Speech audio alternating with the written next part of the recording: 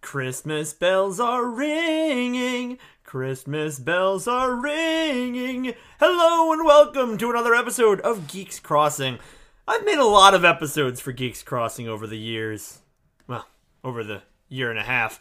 At the time of this recording, I've got more than 30 solo episodes out for this podcast where I talk about whatever I please in a variety of scripted, unscripted, and semi-scripted formats. I've ranked concepts from the disgustingness of bugs to the fighting capability of Looney Tunes characters. I've hypothesized my own Pokemon games. I've taken journeys through SpongeBob video games, object shows, and obscure American founding fathers, just to name a few. Needless to say, there's been a lot of content, and I'm proud of it since it's all mine. Sometimes based on extensive and interesting research, and sometimes based on my own spur-of-the-moment opinions.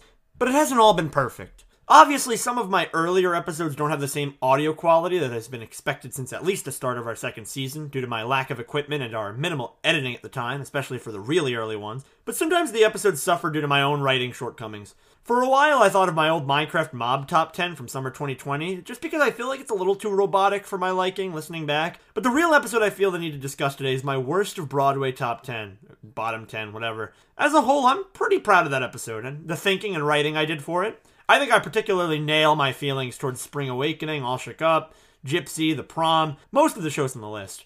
If I were to do it over again, I might be a little less harsh on Legally Blonde and Wicked, and maybe move them back a space or two. I'd also be sure to include Chicago, a musical I really dislike, but which I totally blanked out on while writing the script. But one other facet I would have to change would be my description of Rent. I think my description of Rent in my worst Broadway shows list is probably the writing I'm least proud of for this podcast. I don't think it's abysmal or anything, but it definitely could have been done better. I wrote the script and recorded in early June 2021, and then a few weeks later I actually had to go see a production of Rent with my brother performing. While watching, I realized that my description of the show had been a little off and definitely poorly explained. Because don't get me wrong, I don't like the show. It would still garner a spot on a list of my least favorite Broadway shows, even if I were to remake that list today, almost half a year later. But after I left the theater with my brother and the rest of my family, I realized how wrong I had been in my explanation of why. That said, I didn't want to re-record and have Eric re-edit the whole episode, so I kept my mouth shut. Not anymore. Within a week of that episode's release, I had friends who loved theater coming up to me and expressing their frustration with my coverage of Rent. And that's fair. Again, go listen to my Worst of Broadway episode if you haven't. I'm still in complete agreement with 90% of what I said and how I said it. I guess more than 90% if you include the honorable mentions. But consider this episode of Renaissance Matt a sort of epilogue, a walkthrough behind the history of Rent, the story's plot, and a better explanation of my intense disagreement with its philosophy, lessons, and writing. And before you say, but isn't Renaissance Matt supposed to be more informative than opinion-based? No, not really. This miniseries has seen me insult quite a few Muppets projects and SpongeBob video games, among other things. I guess it's been more informative as of late, with wholesome and frank conversations about the rise and fall of Discovery Kids and the birth of Disney World, but this isn't a series where I stray from my thoughts. So let's dive in and find out why exactly this show grinds my gears so much.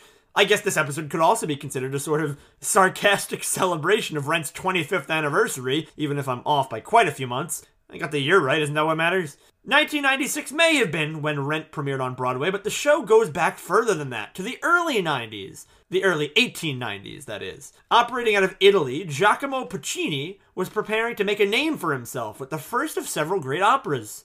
I just noticed while writing the script. Opera. That wasn't supposed to be a pun, but I'm going to roll with it. Anyway, Puccini was descended from a long line of Italian musicians and composers and was determined to make a name for himself with his own operas. Opera is actually the mother of musical theater, and many of the hoity-toity, who have more sophisticated tastes than I do, might still argue that opera is a cut above. I mean, operas are still regularly performed around the world and maintain a loyal following, but singers acting out roles with a semblance of a set and plot? You can thank the opera, and Puccini would go down in history as one of the best, eventually producing such hits as Tosca, Madama Butterfly, and Turandot in the early 1900s. Sorry if I butchered any of those. His first smash hit, and arguably his most enduring success, came at the end of the 1800s with La Boheme. La Boheme is a word describing a bohemian lifestyle, and if you don't know what that is, it's basically the root of my problems with Rent, the ones I tried to explain in the Worst of Broadway episode. There's a lot of different ways to define bohemianism.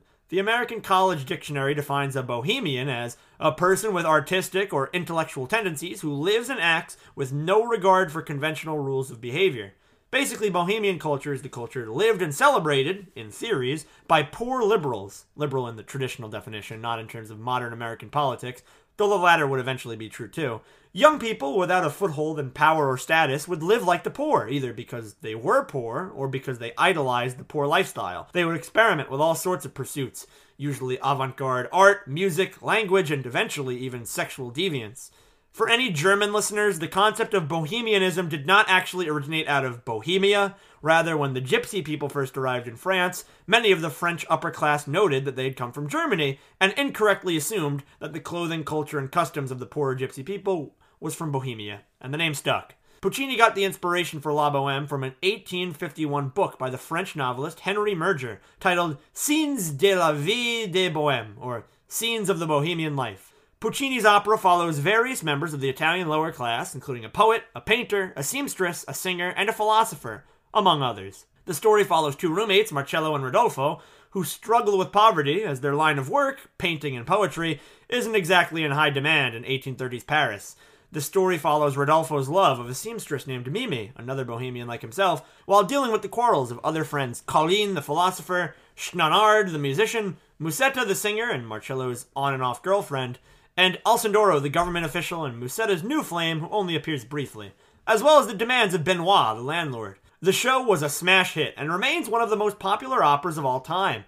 Fans adored a deep, sympathetic look into the lives of the poor, people who struggled to get by from following their dreams, with nobody around to help them. It was a moving tale of love and perseverance, even if it has a sad ending, spoiler alert for the 125-year-old opera, with the death of Mimi from some disease hinted to be tuberculosis, Rodolfo crying over her corpse as the rest of the cast looked on. The real tragedy was that Mimi had become wed with a wealthy suitor, but he could not help her either. She left him, never having stopped loving Rodolfo, and reunited with him right before her death. I know this all seems irrelevant, like I'm just gushing over an opera, but I promise it will be important for later. Like I said, La Boheme went on to be one of the most famous and beloved Western operas ever written, and was put on in various theaters worldwide for over 100 years. During this time, the bohemian lifestyle continued to evolve in Europe and made its way to the growing United States. Over the course of the 20th century, bohemianism inspired multiple counter-cultural movements in America, including the flappers of the 1920s, beatniks in the 1940s and 50s, and the hippies of the 1960s and 70s. All of these people, especially the beatniks and hippies, lived bohemian lifestyles, dressing immodestly and uncaringly for artistic reasons, and having little care of their finances, either splurging their money or begging to get by, sometimes both. Obviously, not all poor people were bohemians, but poverty was a huge part of bohemian culture, as money was considered an attachment to earthly possessions, and thus uncouth. This generation of American counterculture was the one Jonathan Larson grew up in.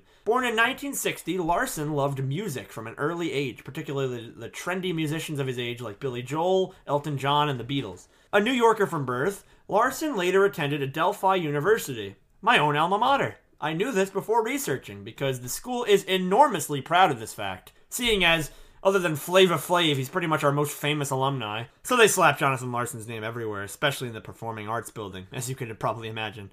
Larson met Stephen Sondheim, the legendary Broadway composer I mentioned in my Best of Broadway list, and who passed away very recently at the time of this recording.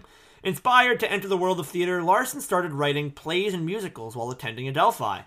The first was, Sacrum Moralinority, later renamed Saved, an immoral musical on the moral majority, written in 1981 with friend and fellow student David Armstrong, and debuted that same year at Adelphi, and a year later in a small theater in New York. I have no idea what this musical is about, because just by Googling it and checking source after source, the only information I could find on it was that it won a writing award. Ironic, considering it seems to have been completely lost to history 40 years after it was written, meaning whatever was seen as worthy of this award is more or less undiscoverable to the public at large. After Saved, Larson graduated from Adelphi and eventually settled in Soho, a district in urban Manhattan, short for south of Houston Street, where he scraped by making ends meet chasing a dream of being a Broadway composer.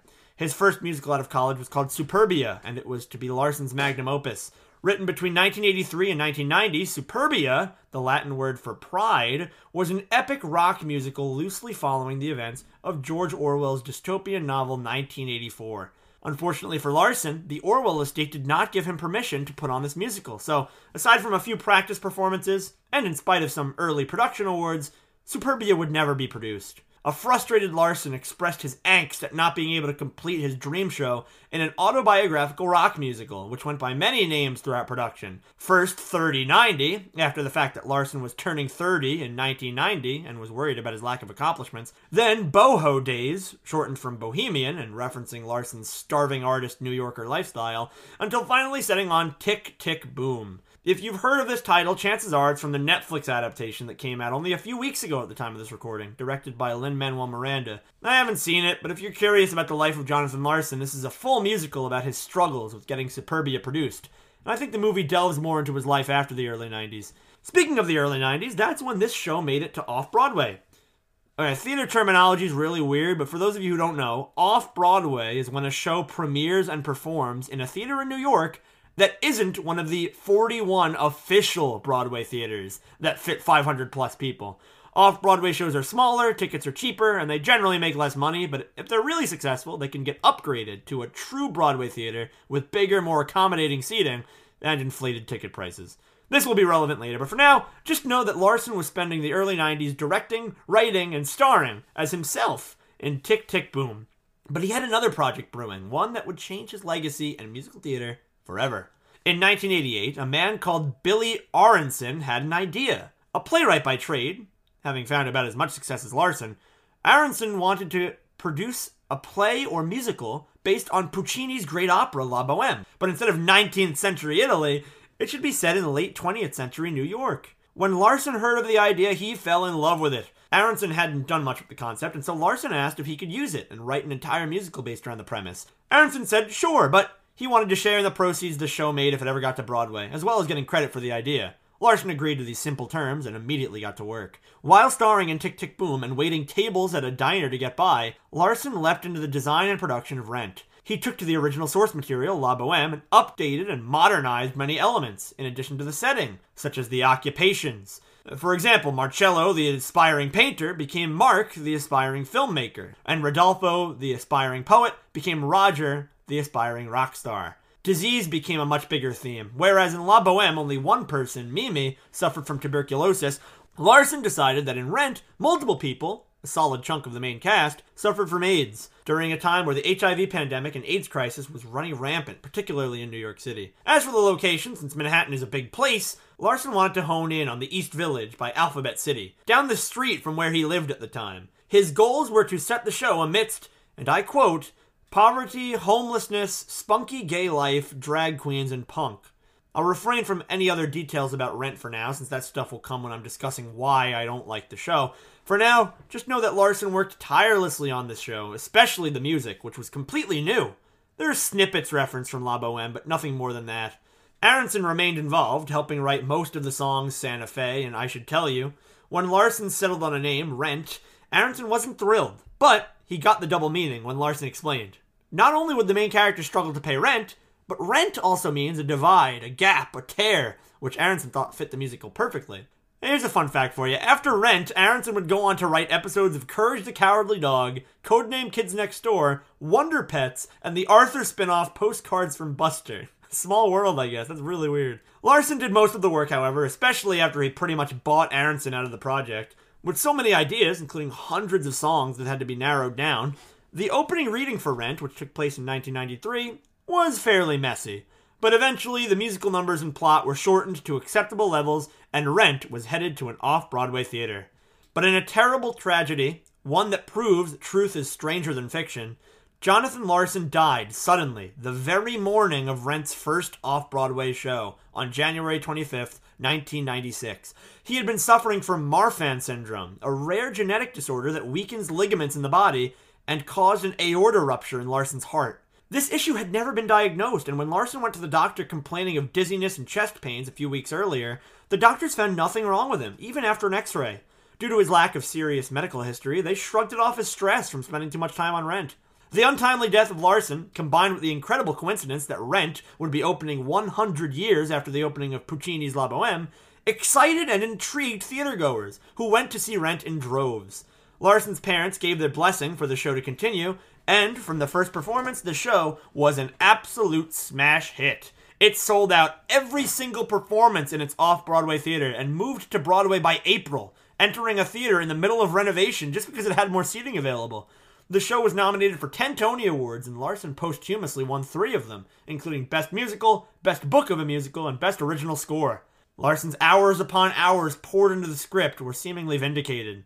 Rent stayed on Broadway from 1996 to 2008, making it one of the longest-running shows on Broadway. Only 3 years after it closed, it was revived off-Broadway. The show got a movie, directed by Harry Potter legend Chris Columbus, and released in 2005 with almost all the original Broadway cast. Rent has gone on to perform in multiple different countries, including Cuba, where it was the first Broadway musical to open since diplomatic relations between the US and Cuba ceased in 1959. It's also inspired a whole slew of other Broadway creators. Lin-Manuel Miranda has gone on record saying Rent was the show that inspired him to get into theater, leading the way for In the Heights and Hamilton. And although this wasn't explicitly mentioned, there's no doubt in my mind that other shows directed towards edgy young people, Spring Awakening is the big one that comes to mind, were probably at least hoping to cash in on the success of Rent. Larson had written other musicals and other music, actually contributing some music to Sesame Street among some other children's projects, but Rent would truly be his magnum opus. To this day, 25 years, and more than 25 years actually, since it's opened, it remains one of Broadway's biggest success stories. And I still don't like it. Let's get into the show itself, specifically my arguments from last time I voiced my complaints about Rent, whether those complaints still stand up, and any other issues I have with the show. What separates Rent from La Boheme isn't just the characters' names and the setting. It's not like Rent is a true modern version of La Boheme. It just kind of takes the overall plot of the opera and adds a bunch of new stuff. The original plot of La Boheme focuses on 2 men, 2 women. Marcello, Rodolfo's girlfriend Mimi, and Marcello's on and off girlfriend Musada. But in Rent, the focus is primarily Roger, with the others as sort of side characters. Mark and Maureen, inspired by Marcello and Musada, have about 1 song referencing the fact that they were once lovers, but by 15 minutes into the show, the point is glossed over completely. None of this is to say that Rent can't be allowed to do its own thing. Obviously, the whole thing was just La Boheme with everyone dressed in 20th century clothing instead of 19th century clothing. That would have its own issues. But with Rent being only kind of a half adaptation of La Boheme, it brings new issues. Mark and Maureen's big important relationship from the past isn't really important after the middle of Act 1, and that's to Rent's discredit, not just being unfaithful to La Boheme. I guess this is as good a place as any to talk about the characters. One of my complaints last time around was that the characters don't actually do much of anything. I guess I kinda stand by that, though it's not as serious an issue as I had initially thought. All of Act 1 takes place within the span of about a day, with the characters setting up for Maureen's concert, or talking about Maureen's concert, then going to Maureen's concert, and then partying after Maureen's concert. So, for a lot of Act 1, once the characters are all introduced, a lot of them just float around in the background or hang out in a group setting. Act 2 is spaced much further apart, taking place over the course of about a year, meaning there's a lot more opportunity for the characters to interact. That said, there's even less character interaction, despite there being more opportunity to do so. A lot of this is for narrative purposes. Angel starts dying, Joanne and Maureen stop talking, Roger pushes Mimi out of his life, Mark has a new job as an anchor. Then there's characters who are almost completely irrelevant for the whole show. I'm looking at you, Benny. In a way, I have to give some credit that Benny's introduced and you think he's going to be the villain, and then by the time the show's over, you realize there wasn't a villain at all. Rent is more complicated than that. But I can't be as kind when I sit through Act 1 the entire time Benny is portrayed as the villain, like some cartoonish rich snob. He sings a song or two trying to convince some of the other characters to listen to him. They immediately disregard his demands, and then he leaves, having contributed literally nothing to the plot. Then in the last scene of Act 1, he's dining with some fellow well-to-do people, and all the Bohemians start singing at him, I guess in confrontation. It's always portrayed very stupidly, in my opinion. There's some minor characters here and there, like the main cast's parents, who call in every once in a while to check in on their kids, severely damaging the musical's narrative. In La Boheme, the characters were in Paris pursuing their dreams, dealing with poverty, and no one was there to save them. In Rent, every few scenes, Mark's mom or Maureen's dad or whoever will give their kid a call to check in on them, only to have the call seemingly go ignored. This, to me, defeats the purpose of having the main characters in a bohemian setting. The stars of Rent are living in squalor and struggling to make ends meet because they're implied to be blowing off their loved ones who keep reaching out and could fairly feasibly help them out in their struggle. It would be like if you were stranded on a deserted island with nothing but a ham radio, and you spent the entire time complaining and worrying about your fate, while completely ignoring the fact that the radio's going off and there's concerned Coast Guardsmen asking you about your whereabouts. It defeats the whole purpose. So we know that Mark and Roger, who spend the entire first act complaining about not being able to pay rent, have loving family members concerned about them, and that one of the characters, Maureen, comes from a filthy, stinking rich home with protective parents. I guess it harkens back to a similar problem I had in Heathers the Musical, which I talked about in The Worst of Broadway, where the adults and parents were always touted but never actually did anything. Except at least in that case, you could make an argument that Heathers did this to try and portray the parents as bumbling and inept, even when confronted with the problems their children were having. In Rent, the parents don't even know what the problems the children are facing, since the children are too edgy and independent to ever talk to them. I don't know, it all seems kind of self-defeating to me. I guess teenagers in their "you don't understand me, mom" phase would get a kick out of this, but these characters are supposed to be in their 20s, so I don't buy it from a story perspective. Now, the reason I haven't touched upon the characters as characters is because, frankly, I really don't care much about them. Benny is the stereotypical rich snob. Angel likes to have fun. Collins likes spending time with Angel and doesn't like it when his friends fight. Roger and Mimi fight. Maureen is controlling and self-absorbed, and Joanne feels stressed about that. They also fight. Mark is there too. But pushing aside the fairly mediocre bunch of characters, I want to talk a little bit about the philosophy that I brought up last time I talked about Rent. I previously called Rent a nihilistic musical because I drew a line from nihilism to bohemianism and from bohemianism to hedonism. I do think nihilism and hedonism are strongly connected, as nihilism teaches as its golden rule, life sucks, then you die. And hedonism pretty much means do whatever you want to do as long as it gives you pleasure, and do that as much as possible. The line connecting the two is clear. If life sucks and there's nothing after it, might as well enjoy all of Earth's pleasures to the absolute fullest. But where exactly does bohemianism fit in all this? I've established already that as poor artsy artisans who like to spend their time on the dirty streets of Alphabet City, the supporting cast of Rent is bohemian. However, since bohemianism as a term has been redefined and commandeered by everyone from the legitimately impoverished artisans of Paris to the hippies of Woodstock, it can be tricky to define what kind of bohemianism Larson is trying to depict in Rent. Fortunately, there's a whole song about it. La Vie Bohème, one of the clearest wink-wink nudge-nudge references to La Bohème in the entire musical, lists all of the parts of the bohemian lifestyle that the main cast likes, after Benny ruthlessly insults the lifestyle as dead. Commonly lauded as one of the greatest songs in the whole musical, don't worry, we'll get to the music, La Vie Bohème serves as what I can only assume is the definition of bohemianism our plucky protagonists are attempting to live by. It's some sort of weird mishmashed amalgamation of hating the man, sexual gratification, and political liberalism.